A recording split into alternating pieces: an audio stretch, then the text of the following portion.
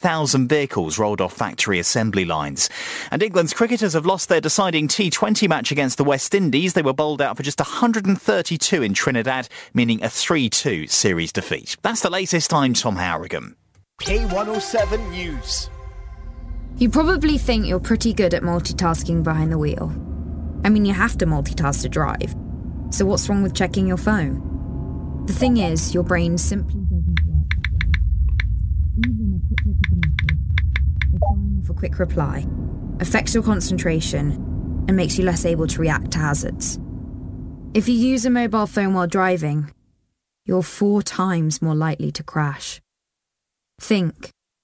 Put your phone away. If you're like Dave, who orders his weekly supermarket shop online, or like Sandra, who renews her insurance through a comparison site, or even Alan, who orders his office supplies online, you could be raising free donations every time you shop. When you shop, renew or order online through Easy Fundraising, thousands of big brands will donate to organisations like K107 FM. And it doesn't cost you a penny. Search Easy Fundraising and K107 FM and make your money count. On air, online and on your smart speaker. Alexa. Hello. Play K107. This is K107 FM. And so, it's beginning to look a lot like Christmas, but the war isn't over in the Middle East or Ukraine. Fighting continues amid calls for a ceasefire in Gaza. And in Kyiv, what Ukrainians fear more than the continuing barrage by Russia is that they be forgotten by the West.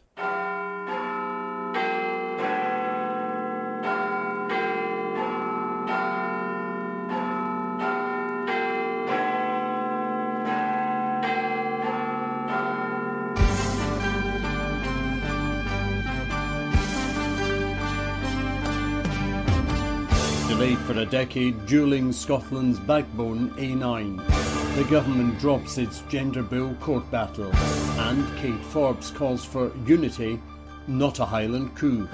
From Caledonia Media, I'm Charles Fletcher with the Christmas edition of Scotland's favourite political show, The Week in Holyrood. At the end of the day, we are all deckhands on the ship.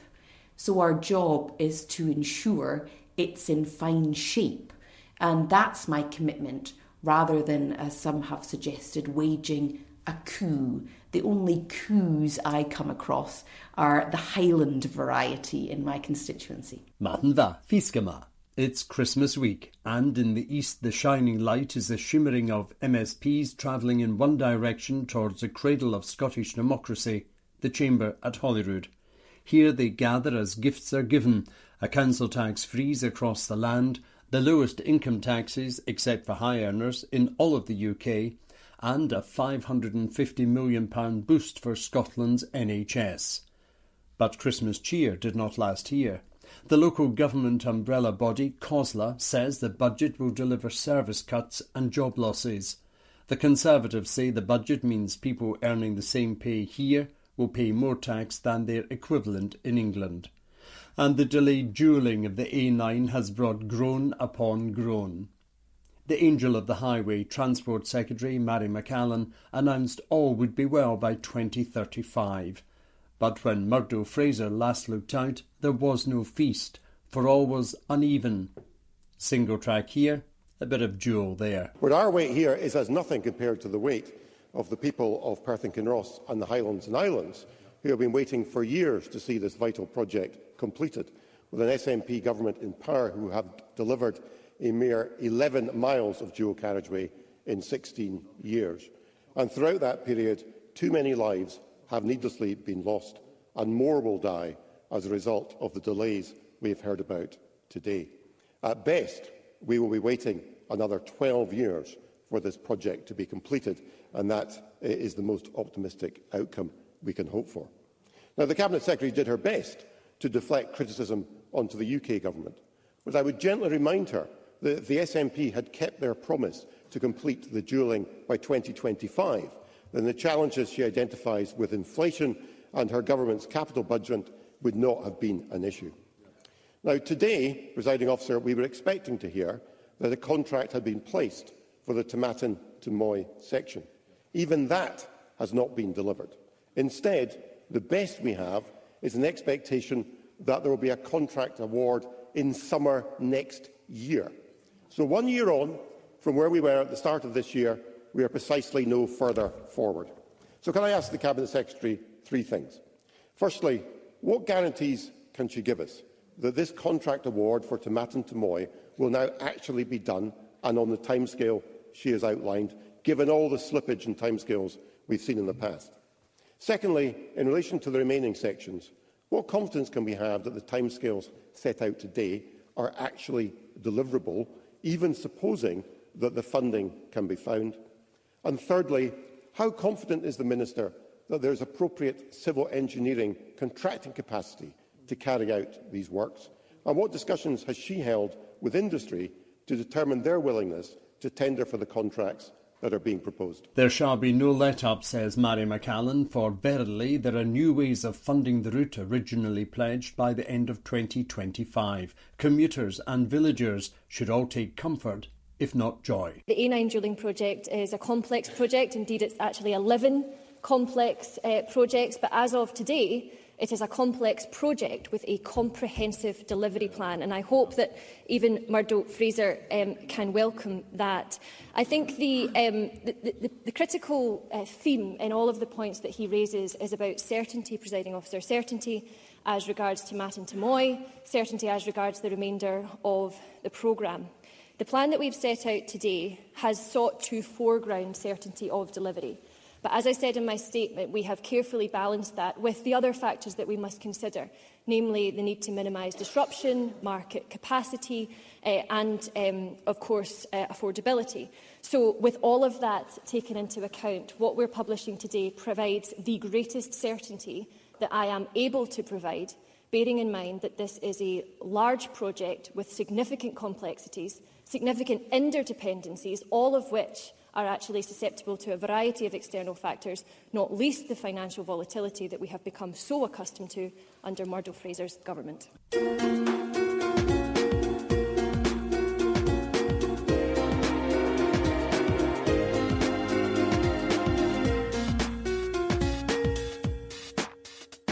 The UK government is calling for its Section 35 court costs to be paid by Holyrood. Scots Secretary Alistair Jack used the procedure to block the Scottish Parliament's gender recognition legislation passed a year ago. First Minister Hamza Yousaf took Westminster to court over the action and subsequently lost. His option to appeal the court decision has now been dropped, although the bill itself has not yet been dumped. Alistair Jack used Section 35 for the first time in the 25 years of devolution. Now he wants his money back. I welcome the Scottish Government's acceptance of the court judgment, which upheld my decision to prevent their gender recognition legislation from becoming law. The Scottish Government chose to pursue this litigation in spite of the cost to the taxpayer. These resources would have been better spent addressing the priorities of people in Scotland, such as growing the economy, cutting NHS waiting lists and improving our children's education. The UK Government now intends to lodge an application with the court seeking our expenses in defending this matter. By the time you hear this, Parliament is in Christmas recess, but it's been quite a week in Holyrood. On Tuesday there was the budget, already dubbed the most difficult or worst, depending who you listen to, since devolution began almost 25 years ago. And on Thursday the budget was reflected as members gathered to question the First Minister. Well, this week is also the 35th anniversary of the Lockerbie bombing.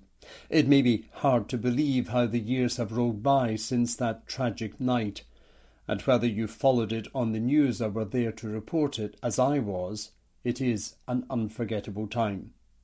A night that was crafted with badness in mind revealed also the great goodness of the people of Lockerbie and beyond. We begin FMQs with Conservative leader Douglas Ross. Today marks 35 years since the bombing of Pan Am Flight 103, which killed 270 innocent people. My thoughts and prayers, and I'm sure those of the whole Chamber, are with their families, friends, and those in the Lockerbie community itself who fell victim to this senseless act of terror. Can I ask the First Minister that in this week of the SNP's budget, which has led to everyone in Scotland who earns more than £28,850, paying more tax than workers south of the border.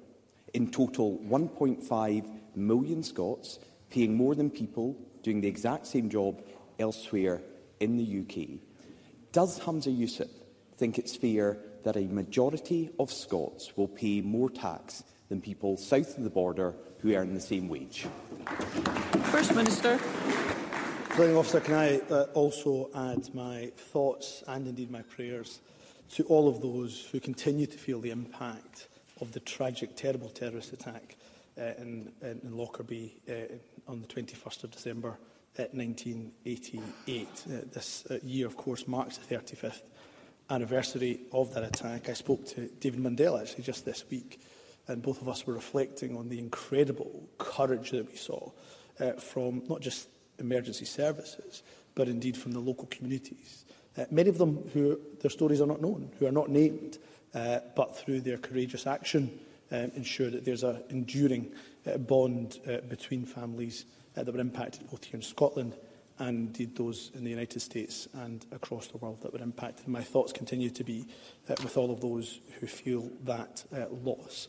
Let me say, in relation to the issues around the budget, first and foremost, let's make it absolutely abundantly clear that the majority of those in Scotland will pay less tax compared to those in the rest of the United Kingdom. No ifs, no buts, no maybes about it. And this budget, at its very heart, is about values. The Conservative Party, in their autumn statement, chose to give those like Douglas Ross on higher salaries a tax cut of £754. In contrast, we are asking the top 5% of highest earners, like Douglas Ross, to pay a little more in tax. And by doing so, we're able to give our NHS over £500 million of an uplift. A real terms increase to our NHS, where, of course, the Conservative Party have cut funding for NHS in England. So, yes, we will prioritise an uplift to the NHS. We'll prioritise an uplift to education. We'll prioritise an uplift to police and to fire. And, of course, it is the Conservatives who prioritise a tax cut to the wealthiest, like Douglas Ross. Those are not values that I believe in. They're not the values that I believe Scotland believes in either. Douglas Ross.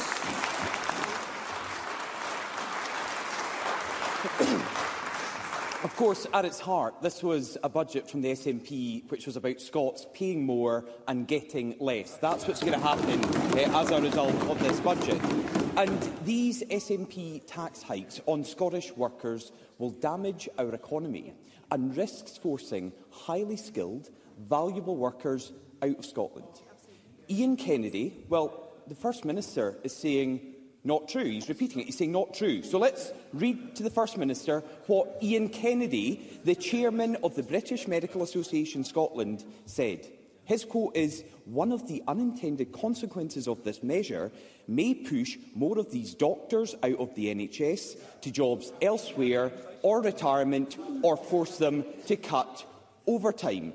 We could lose those nurses, doctors and specialist NHS staff for good." Does Humza Yousaf accept his tax rises could force key workers out of Scotland's NHS? First Minister. Presiding Officer, it is awfully brave, and that is one word for it, for Douglas Ross to talk about the NHS in the week that there's junior doctor strikes happening in NHS England, but not happening in the NHS in Scotland. Not only that, of course, we've made sure through the choices we've made in this budget, there's a real terms increase to NHS spending in Scotland, and there's a real terms cut to the NHS in England because of the choices the Conservatives have made. And Douglas Ross, every time we ensure that we have progressive taxation in Scotland, he stands up and suggests that there will be some kind of mass exodus from Scotland. Well, the statistics simply don't bear that out.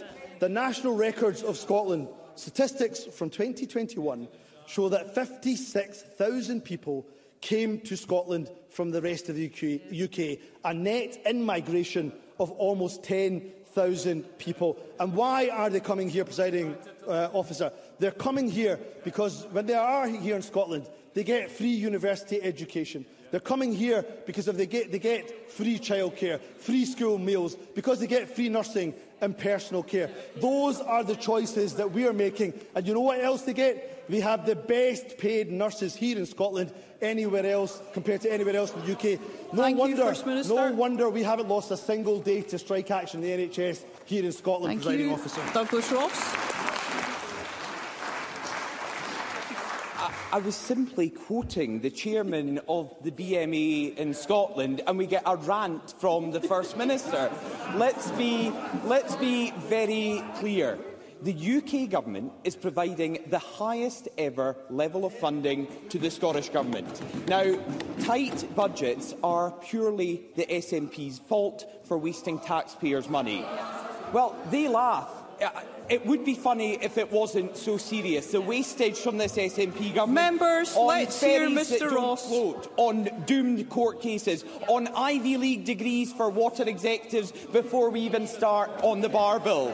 And as a consequence of SNP decisions, shops, pubs and hotels here in Scotland won't get the same rates relief as businesses in England and Wales. The Deputy First Minister is trying to shout down my question about hospitality. Mr Ross, I'd be very grateful if all members could resist the temptation to contribute while they've not been called to speak. And I would say too that I think front benches have a particular responsibility to lead by example, but of course each and every member of the Parliament has a role to play in that good behaviour. Mr Ross. Yeah, I've got to say that the smug smirk from Michael Matheson and others on the front bench is really disappointing, because what I'm speaking about is, as a consequence of SNP decisions this week, shops, pubs and hotels here in Scotland won't get the same rates relief as businesses in England and Wales. This is what the Scottish Hospitality Group said. Many Scottish hospitality businesses will struggle to survive, and customers will see prices increase because of this. And the Scottish Grocers Federation said this: "It beggars belief that the Scottish Government has once again failed to pass on the 75% relief for retail seen elsewhere in the UK." So, First Minister, why are the SNP putting Scottish businesses at a disadvantage? First Minister. And this is why, presiding officer, Douglas Ross has no credibility when it comes to economic matters whatsoever. Not only did he demand, of course, that we previously imitate and copy Tory tax cuts, which would have meant we'd have £1.5 billion less to spend on vital public services. He demands we spend every single penny of UK government consequentials on business relief and tax cuts. If we had done that, we would have seen real-term cuts to the NHS, real-term cuts to education, real-term cuts to the police service, real-term cuts to the fire service. We simply won't choose to do that. And if we had spent the paltry £10.8 million that the UK government in their autumn statement gave to health consequentials, that would have funded 5 hours of NHS Scotland activity. We make different choices here in Scotland, presiding officer. Why? Because our policies mean that, yes, while we ask the top 5% to pay a little more in tax, they get more for it. And what we simply won't do is copy Tory tax cuts for the wealthy at the expense of our public services. Douglas Ross. Last week, we heard a bold claim from an SNP Cabinet Secretary that world leaders were lining up to get advice from this SNP government. Now, it got me wondering, who is this that's been calling for the advice? Has Justin Trudeau been on the phone looking for a camper van? Maybe it's Emmanuel Macron calling the Health Secretary to hear how to stream the Celtic match from Morocco. Maybe it's Joe Biden asking for advice how to deal with a disastrous predecessor at the heart of a criminal investigation. I don't know. It could have been any of those things, Of course, it would not have been asking the Nats how to build ferries or how to run an education system. And they definitely won't have been asking Humza Yousaf for economic advice, because he's making hard-working Scots pick up the bill for his mistakes. He's putting Scottish businesses at a competitive disadvantage. He's driving key NHS staff away, and his decisions mean 1.5 million Scots will pay more than people south of the border. Really, First Minister, is this all Scotland can expect from high-tax Humza? Mr Ross, no, First Minister, sorry, it is very important that members address one another courteously, and that is using first names and surnames and avoiding other such names. First Minister. You see, this is the difference between us, Presiding Officer, that Douglas Ross is standing here advocating for himself as one of the 5% top highest earners in the country to get £754 extra in a tax cut from his Conservative colleagues. The difference is that I'm advocating to make sure that we get a real terms increase to our NHS. That's the difference between us, Presiding Officer. I believe in an increase to our NHS, an increase to our education budget, an increase to police officers, an increase to fire service as well. And what do you get for our progressive taxation system here in Scotland? You get, of course, the best paid NHS staff here anywhere in the UK. You get the baby box. You get free prescriptions. You, of course, get free nursing and personal care. You get childcare, the most generous offer of childcare anywhere in the UK. And under the Tories, you get a Brexit we didn't vote for. You get a mini-budget that tanked the economy. You get a Westminster cost of living crisis that's harming millions of households across Scotland. No wonder, Presiding Officer, the Tories haven't won an election in Scotland in over 70 years, in almost 70 years. And under Douglas Ross's leadership, that ain't changing anytime soon, Presiding Officer. Labour's Anas Sarwar also reflects on Lockerbie and later lists what a horrid year it's been for the First Minister. Presiding Officer, I'd like to extend my deepest sympathies to the families of those who lost loved ones in the Lockerbie tragedy 35 years ago. My thoughts are with all those both in the emergency services and the local community whose bravery and resilience after the event touched us all. And today we take time to remember everyone affected by this tragedy. And as we break for the Christmas recess, I would like to take this opportunity to thank all the staff of the Parliament for their hard work throughout the year, and to wish you, all members across the Chamber, all the staff across the Parliament, and of course the people of Scotland, a very Merry Christmas. Presiding Officer, this year started with Humza Yousaf as Health Secretary, and throughout the year things in our NHS have got worse, not better. Over 425,000 patients waited more than 4 hours at A&E this year. Almost 55,000 of them were there for over 12 hours. And at the start of the year, 767,938 people were on an NHS waiting list. Now that stands at 828,398. First Minister, why is it that everything you touch breaks? First Minister. Presiding Officer, you know Anas Sarwar loses the argument when he goes for the personal attacks, which is what he does regularly and very often. Let me give Anas Sarwar some of the statistics, of course.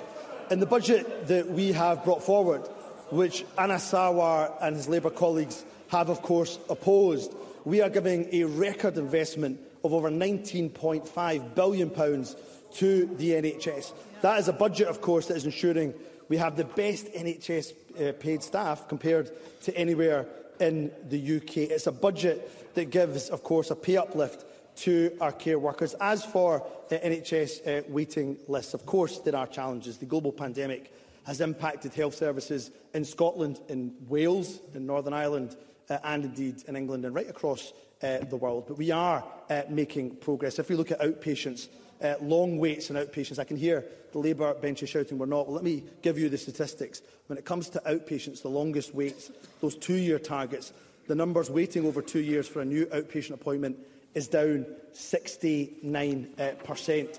When it comes to inpatients, numbers waiting longer than 2 years for inpatients was reduced by 26%. So we'll continue to invest in our NHS. Wouldn't it be good if Labour supported a budget that is giving record investment to our NHS, Presiding Officer?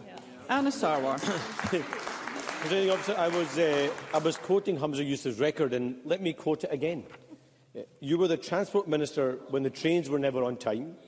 When you were Justice Secretary, the police were stretched to breaking point. And as Health Minister, we've got record high waiting times. No, I'm not quoting Jackie Bailey. I'm sure even she would struggle to be that harsh. I'm actually quoting Kate Forbes, who sat round the Cabinet table with Hamza Yousaf. And on Tuesday, we saw the consequences of SNP incompetence, waste and a failure to grow our economy. Affordable housing funding cut by $200 million in the middle of a homelessness crisis. Mental health services cut in real terms in the middle of a mental health crisis. And the Fuel Insecurity Fund scrapped altogether in the middle of a cost of living crisis. This is the most devastating budget in the history of devolution. So why is it, on his watch, that Scots pay more and get less? First Minister. Actually, on my watch, of course, because of the actions that the Scottish Government has taken, it's estimated that 90,000 children will be lifted out of poverty this year in Scotland. And you know what won't help? What won't help with tackling child poverty is a two-child limit that Anna Sarwar now supports retaining. What won't help, of course, is a bedroom tax that Keir Starmer and Anna Sarwar now, of course, support retaining. And on my watch, of course, and this government's watch, we have more young people from areas of higher deprivation going to university than ever before. And yes, there was challenges in the budget. I'm not going to pretend otherwise. Let's look at why there's challenges. There's challenges because we've had over 13 years of Conservative austerity. Let me read what the Welsh Labour Finance Secretary said. Briefly, First Minister. Said, this is the toughest financial situation Wales has faced since the start of devolution. Our funding settlement, which comes largely from the UK Government, is not enough to reflect the extreme pressure Wales faces. So why is it that Labour in Wales have the backbone to challenge Tory austerity, but Anna Sarwar and Scottish Labour don't? Anna Sarwar. Presiding Officer, don't worry. In 2024, we're getting rid of them. What we need to do is get rid of the SNP incompetence at the same time as well. Because I'm surprised he didn't talk about his so-called progressive tax rise, which is going to raise £82 million. That would buy you a fifth of an SNP ferry that hasn't even sailed yet. He is simply not a serious politician. And this First Minister is so out of touch. Members! This First Minister is so out of touch. He thinks if you earn almost £29,000, you should pay more tax in Scotland than in the rest of the UK. These are not the people with the broadest shoulders, but they're being forced to pay the price for his failures in the middle of a cost of living crisis. Now, Presiding Officer, 2023 will be remembered as the year when the SNP were found out.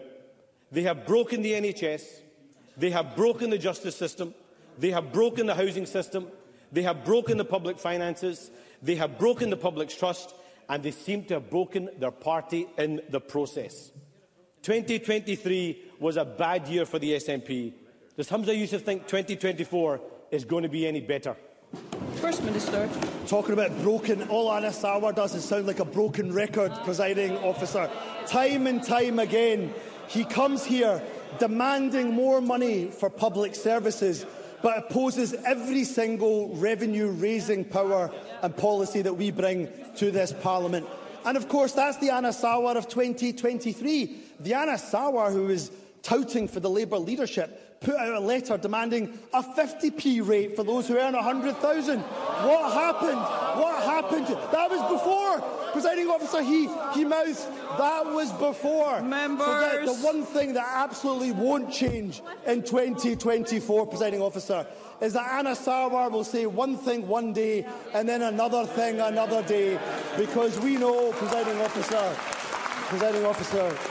we know that Anna Sarwar is not a serious politician. He doesn't think for himself. He waits until he gets the memo from head office. And I don't know if Anna Sarwar has sent his letter to Santa, but if not, Briefly, she should ask for a backbone, Presiding Officer, because if he finds that backbone, maybe he'll stand up for Scotland as opposed to standing up for Keir Starmer.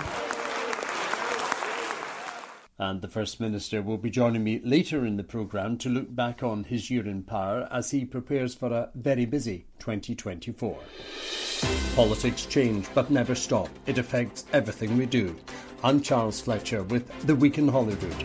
Join me here for coverage of the Scottish, UK and European Parliaments. It's a crucial election year where you once again have a choice. Who's in, who's out, the ups, the downs. Join me, Charles Fletcher, bringing Holyrood home.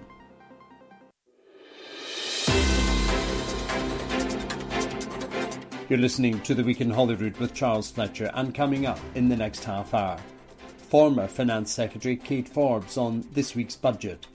And the First Minister talks of the dark days when his family was trapped in Gaza.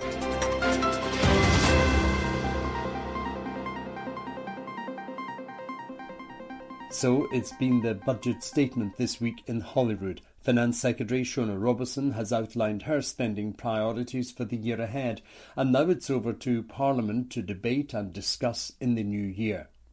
Ms Robertson says it's the most difficult budget of the devolution years. Opposition leaders have rubbished it, and as I mentioned earlier, COSLA says it doesn't go far enough for them and warns of service cuts. One person in the chamber knows very well what it's like to prepare and present, then negotiate a budget settlement. I asked the former SNP leadership contender and member for Skye, Lochaber and Badenoch, Kate Forbes, how she felt as it unfolded. Well, I can assure you it was a lot more relaxed than it might otherwise have been, because there's nothing quite like a budget. The weeks running up to the budget are incredibly intense, but of course nobody can see you're working until it's finally published. And perhaps there's an inevitability to the opposition's questions, because irrespective of what's in the budget, of course there will never be enough money for everything that people want to see invested in. But by and large, what you want to try and do is to help people appreciate your priorities and what you've done and what you've been unable to do with the budget available. And in your time, and under the current Finance Secretary and the former and present First Ministers, you've all said, that's great, oppose, have questions, but come and tell us where you want us to take the money from, because there's a finite pot. Do they actually do that? Well, it's differed from year to year. I always made a great effort in the run-up to the budgets I introduced to engage with opposition spokespeople extensively, and always went in with the aim of actually trying to secure as many budget agreements as possible. Now, unfortunately, many fell at the last moment because there just wasn't enough money. But I was so proud in the last budget I did to secure 2 agreements with the Liberal Democrats, who'd have thought it, and the Greens, which perhaps was more expected. But I think that's how Holyrood was designed to operate in terms of that collaboration around things like the budget.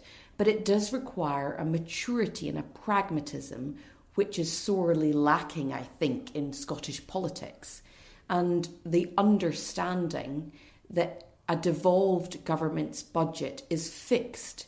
You cannot make a bigger cake. All you can do is slice up the cake that you have as fairly as possible. You talk about collaboration, yet you're very clear that you would like to see an end to the Butte House Agreement and stop collaborating between the Greens and the SNP. We're coming up to a new year. Is it time now for that new start?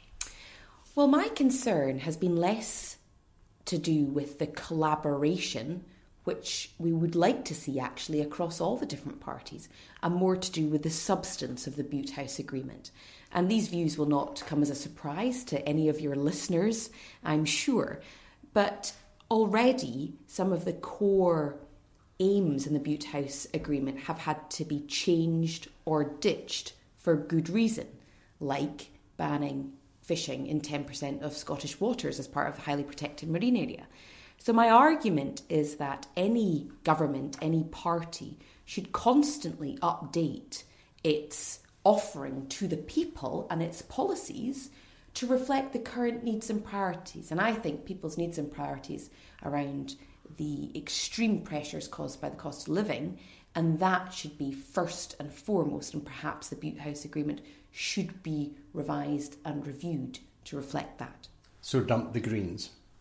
Well, probably in my leadership contest, that might have been a fair summary, but just in case anyone's forgotten, that was a contest I lost. So I think that the current First Minister won fair and square, and it's his prerogative. And of course, he is very committed to the cooperation agreement. And as a backbencher who's very supportive of the current government and the current leadership, my job is to stand up for my constituents, which I continually do on the basis of the policies rather than the general arrangement. You know what horrible people we are in the media tower, and we find stories where there may not be stories, and maybe there is a story in this. Are you gathering troops to have a leadership bid? Are you hankering for the leadership and waiting for the First Minister to tumble? No, and just before the outcome of the leadership contest, I said when asked that it was highly unlikely that I would run again. And actually, I haven't changed that position. My view is that there is no vacancy right now. That secondly, parties stand or fall on the basis of their unity. And that at the end of the day, we are all deckhands on the ship. So our job is to ensure it's in fine shape.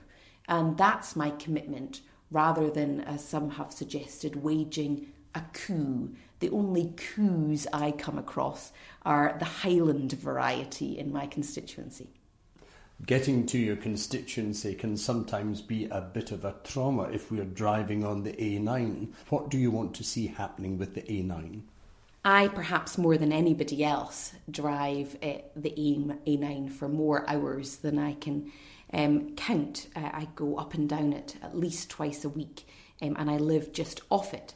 And just a couple of days ago, I overheard a constituent who was just about to get in the car to drive down it say, "I hate the A9." And I think many of us could share that. The SNP committed to dualling the A9. It's been front and centre of every campaign that I can recall. It's been in my own election leaflets. So we will tolerate nothing less than full dualling of the A9 between Perth and Inverness. It must be done. The government has said that it will commit to completing it, and so the question is around the timetable and the funding to do that as quickly as possible, because it cannot come too soon. And this goes back to baking a cake. You've only got so many ingredients. There are only so many ways the money can be spent. Is the A9 really so important? It's essential. Dualling it truly reflects the national nature of the SNP.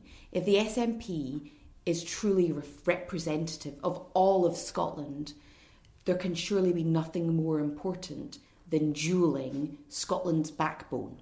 And that is the A9, connecting essentially Stirling with the furthest reaches of the Scottish mainland. Now, I'm a big advocate for other roads too, not least the A82, because that is equally important. But for now, I think the commitment has been made on the A9 and it must be delivered. How important is religion in public life? Well, the question should be, how important is it to Scotland's people?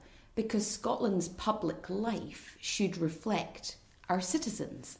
And despite the fact that I think Scotland is far less religious than it perhaps used to be, it's still important. And in a representative democracy, I think that all minorities should have a voice, including those of faith. What will you be doing this Christmas? Well, I I've got lots of young people coming and going over Christmas, 3-step teenagers who will be coming home from university, probably with their various friends, and that means a lot of cooking, a lot of hospitality, and trying somehow to keep the house under control, which is probably a fruitless task. And how about the youngest of the children? She is very excited. She absolutely loves the lights, the Christmas tree. She goes around talking about Santa. So I think she's expecting a full stocking. Although I think probably if I were just to wrap up some empty boxes, that would probably satisfy. Kate Forbes, thank you very much for joining us on the Week in Holyrood, and wish you and your family a very Merry Christmas. And to you.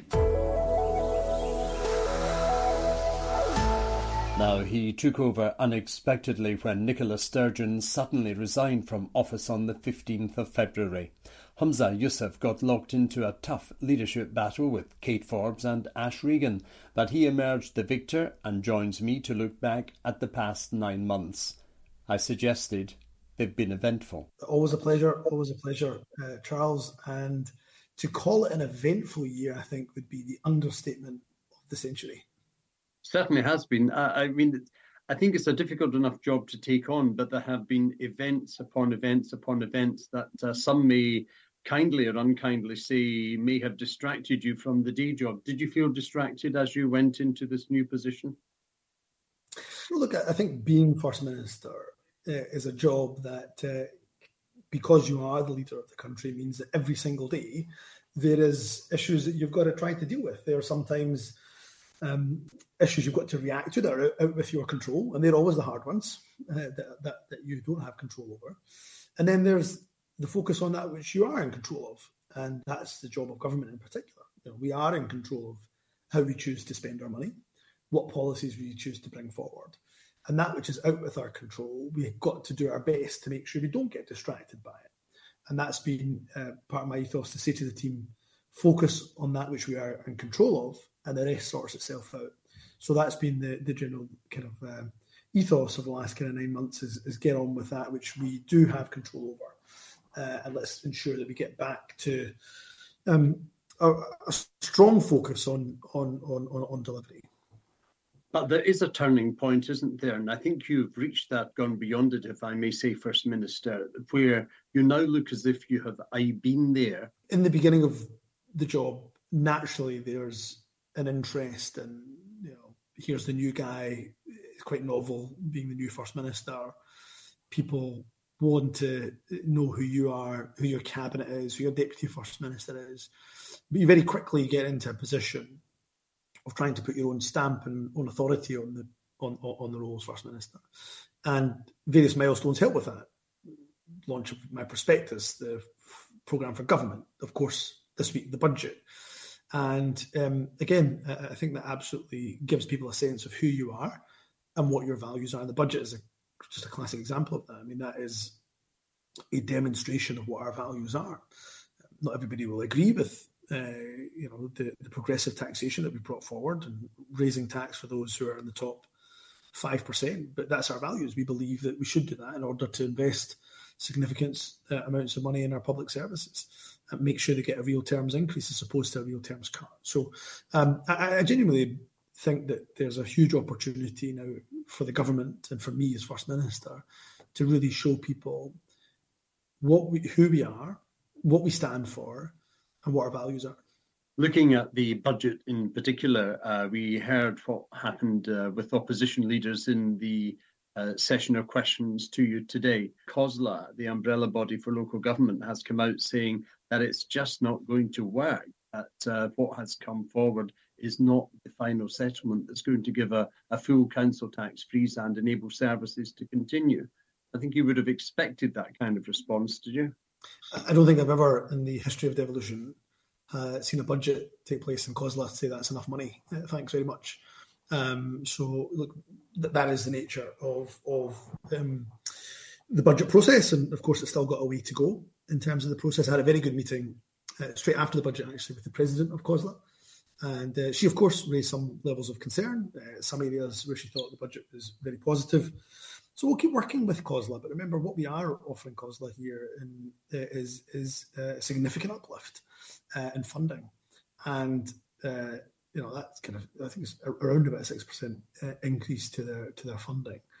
But also what we're doing is a number of areas that were previously ring-fenced, we're baselining into the general grant, so giving them more flexibility. So more money, more flexibility in how to spend that money. And when it comes to council tax fees, giving them an above inflation, kind of inflation busting, 5% in order to cover it. I mean, I could have just given them inflation and said, look, we know where inflation is at the moment, we know where it's forecast to be. And, I don't suspect any of you will seek to raise council tax above inflation. Why would you in a cost of living crisis? But we'll give you above inflation. So it's a really good settlement for local government. But there's a process to go and there's a vote to go, obviously, in next year. So we'll continue our dialogue with COSLA on these matters. This is the start of the budget process. I'd like to turn to highs and lows, First Minister. I think you possibly have many to choose from. It's a typical journalist question. What's been the best part of the job so far and what's been the worst? So, when I was speaking to the former First Minister during the midst of the election contest, I remember Nicholas said to me at one point, look, if you do get the job, the best thing is every day you get the opportunity to make someone's day. And it can be something really small, like taking a picture or writing them a note, or it can be something really transformative, like a policy proposition that you're bringing forward that's really changing people's lives. But every day in this role, you get the chance to make somebody's day. And that's absolutely true. Absolutely true. So the best part of the job, being First Minister, of course, and representing my country, the only country I call home and the country I love, to me is a huge honour. But the highs are every single day I get the opportunity to make somebody's day. But I also take great pride, not just in being First Minister in Scotland domestically, but representing my country in the world stage. Being able to represent Scotland at COP or Climate Week, or in international engagements. To me, being able to do that on behalf of the country, it's a huge, huge honour. And the low, what has been that point where you've thought, is this actually worth it? So I've never had that, I have to say, that moment genuinely. I never had a moment where I thought, is this worth it? Because it is absolutely worth it. I mean, there's real difficult moments. Look, in terms of lows, I think it was a real hard one for us, and I can't go into the detail of it, obviously, but the police investigation was clearly a really difficult moment for the party, and really difficult in terms of the trust that people have in us as a political party. And knowing the people involved as well, as for as long as I have, has been difficult. There's no pretending otherwise. I think I'd be fooling your listeners if I said anything other. So that was a particularly challenging moment when the police investigation broke. But again, that's out with my control. It's something we've just got to let it play its course, and I've got to focus on what I'm in control of. There was an area and a time where you were not in control, and something that was immensely private to you, you brought into the public domain. And that was when your family was trapped in Gaza. A huge, troubling time for you. How did you feel about making that such a public knowledge? Yeah, I mean, from a personal perspective, I don't think there's been a lower moment. We were talking previously about professional lows, but from a personal perspective, I have to say the 4 weeks that my in-laws were in Gaza are probably been amongst the most difficult 4 weeks of my life, let alone Nadia's life, let alone their lives. And it was difficult. There was no way we were never not going to be able to make that public. We didn't talk about it for a few days, given the real concern that we had about getting the family out. And if we were to speak about it, any repercussions of what I said being felt by the family in Gaza. And of course, Nadia continues to have family there. Her brother's still there, her grand's still there, her nieces and nephews are still there, her cousin's still there.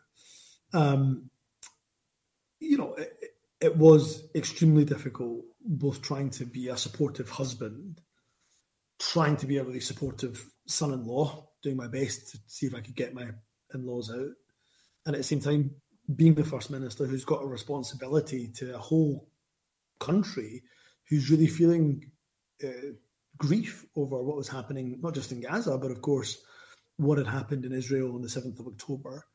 And not just from the Jewish community, but they particularly felt it, but of course from communities that felt the grief of that entire situation. So trying to also show moral leadership at that point.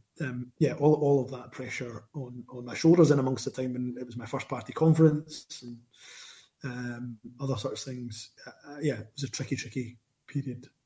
And now they're home, and now they're safe, and are they well? So they're home, they're safe, but they're really traumatised. I mean, I think it's hard for me to describe just how traumatic that 4 weeks was for them, for my mother-in-law in particular. So if you imagine from their perspective, they've seen the horrors of war. They've seen bodies blown apart. They've seen children killed. They've seen the elderly killed. They've seen hospitals targeted. They've seen refugee camps blown to pieces. So they've seen all that. They've witnessed it, not somewhat distant from it or a news report, but they've seen it with their own eyes. And they come back here and they cannot understand how the world has not put a stop to it. They just cannot, they can't comprehend it.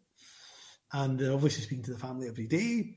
My brother-in-law, as you probably know, is a doctor in one of the hospitals in Gaza, sees indescribable scenes of horror every day. So they are home, they are safe, and that's the most important thing. But they are severely traumatised, and I don't think they'll be able to get over that trauma particularly easily. I think in my lifetime anyway, I've never seen this level of death or destruction, and the word ceasefire being really a controversial word. Phenomenal when you think about it. Never in my time have the calling of stopping and ceasing hostilities with over 7,000 children dead, has that ever been a difficult call to make? But for some it continues, including, I'm afraid, the UK government, including, of course, the leader of the opposition, and including also, of course, the United States. And I think those positions I can't comprehend, nor, frankly, could I justify.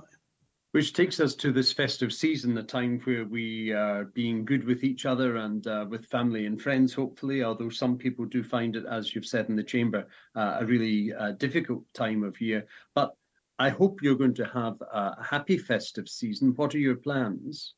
Apart from giving a pint of blood, I think. Yeah, I will be donating blood, which I'm looking forward to. And doing a bit of volunteering as well. Look, I really enjoy the Christmas and festive period. It's just a time for me, and this is more important given the role that I'm in just now, but a real time for me to catch up with family that I don't get to do so often during the year. So seeing aunties and uncles that I haven't seen, I think, for, oh goodness, probably the entirety of the 9 months that I've been First Minister, to my shame. So I'll be spending some time seeing relatives who might be a little bit disgruntled by the fact that I've not made time for them. And also just spending time with my own immediate family as well, my girls, my wife.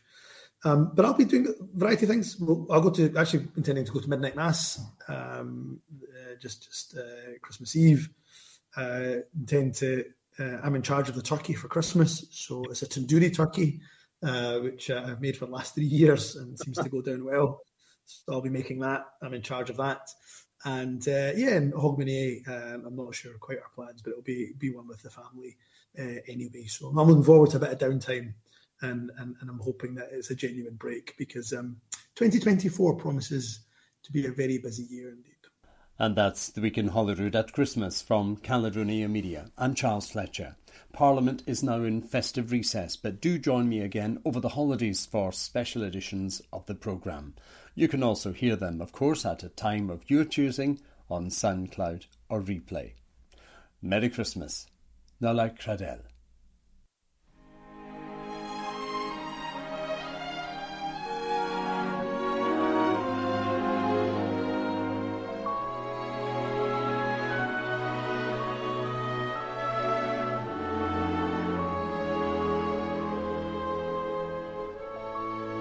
Have yourself a merry little Christmas. Let your heart be light. From now on, our troubles will be out of sight.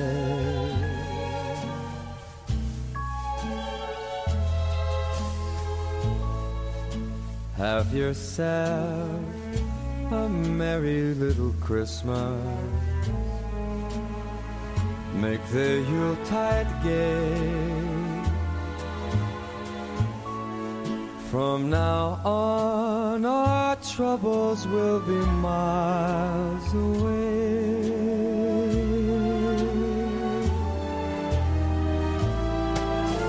Here we are, as in olden days, happy golden days of yore. Faithful friends who are dear to us, gather near to us once more. Through the years, we all will be together, if the fates allow. Hang a shining star upon the highest bough,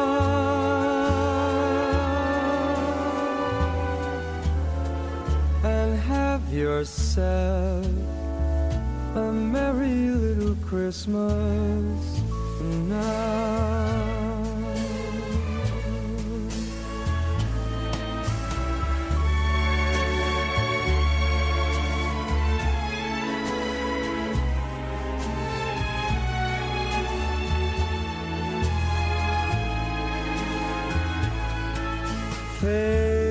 Faithful friends who are dear to us, gather near to us once more. Through the years, we all will be together, if the fates allow. So hang a shining star above the highest bough,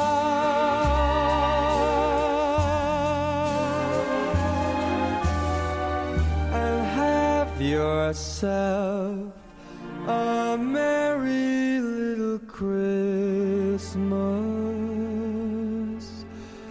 now.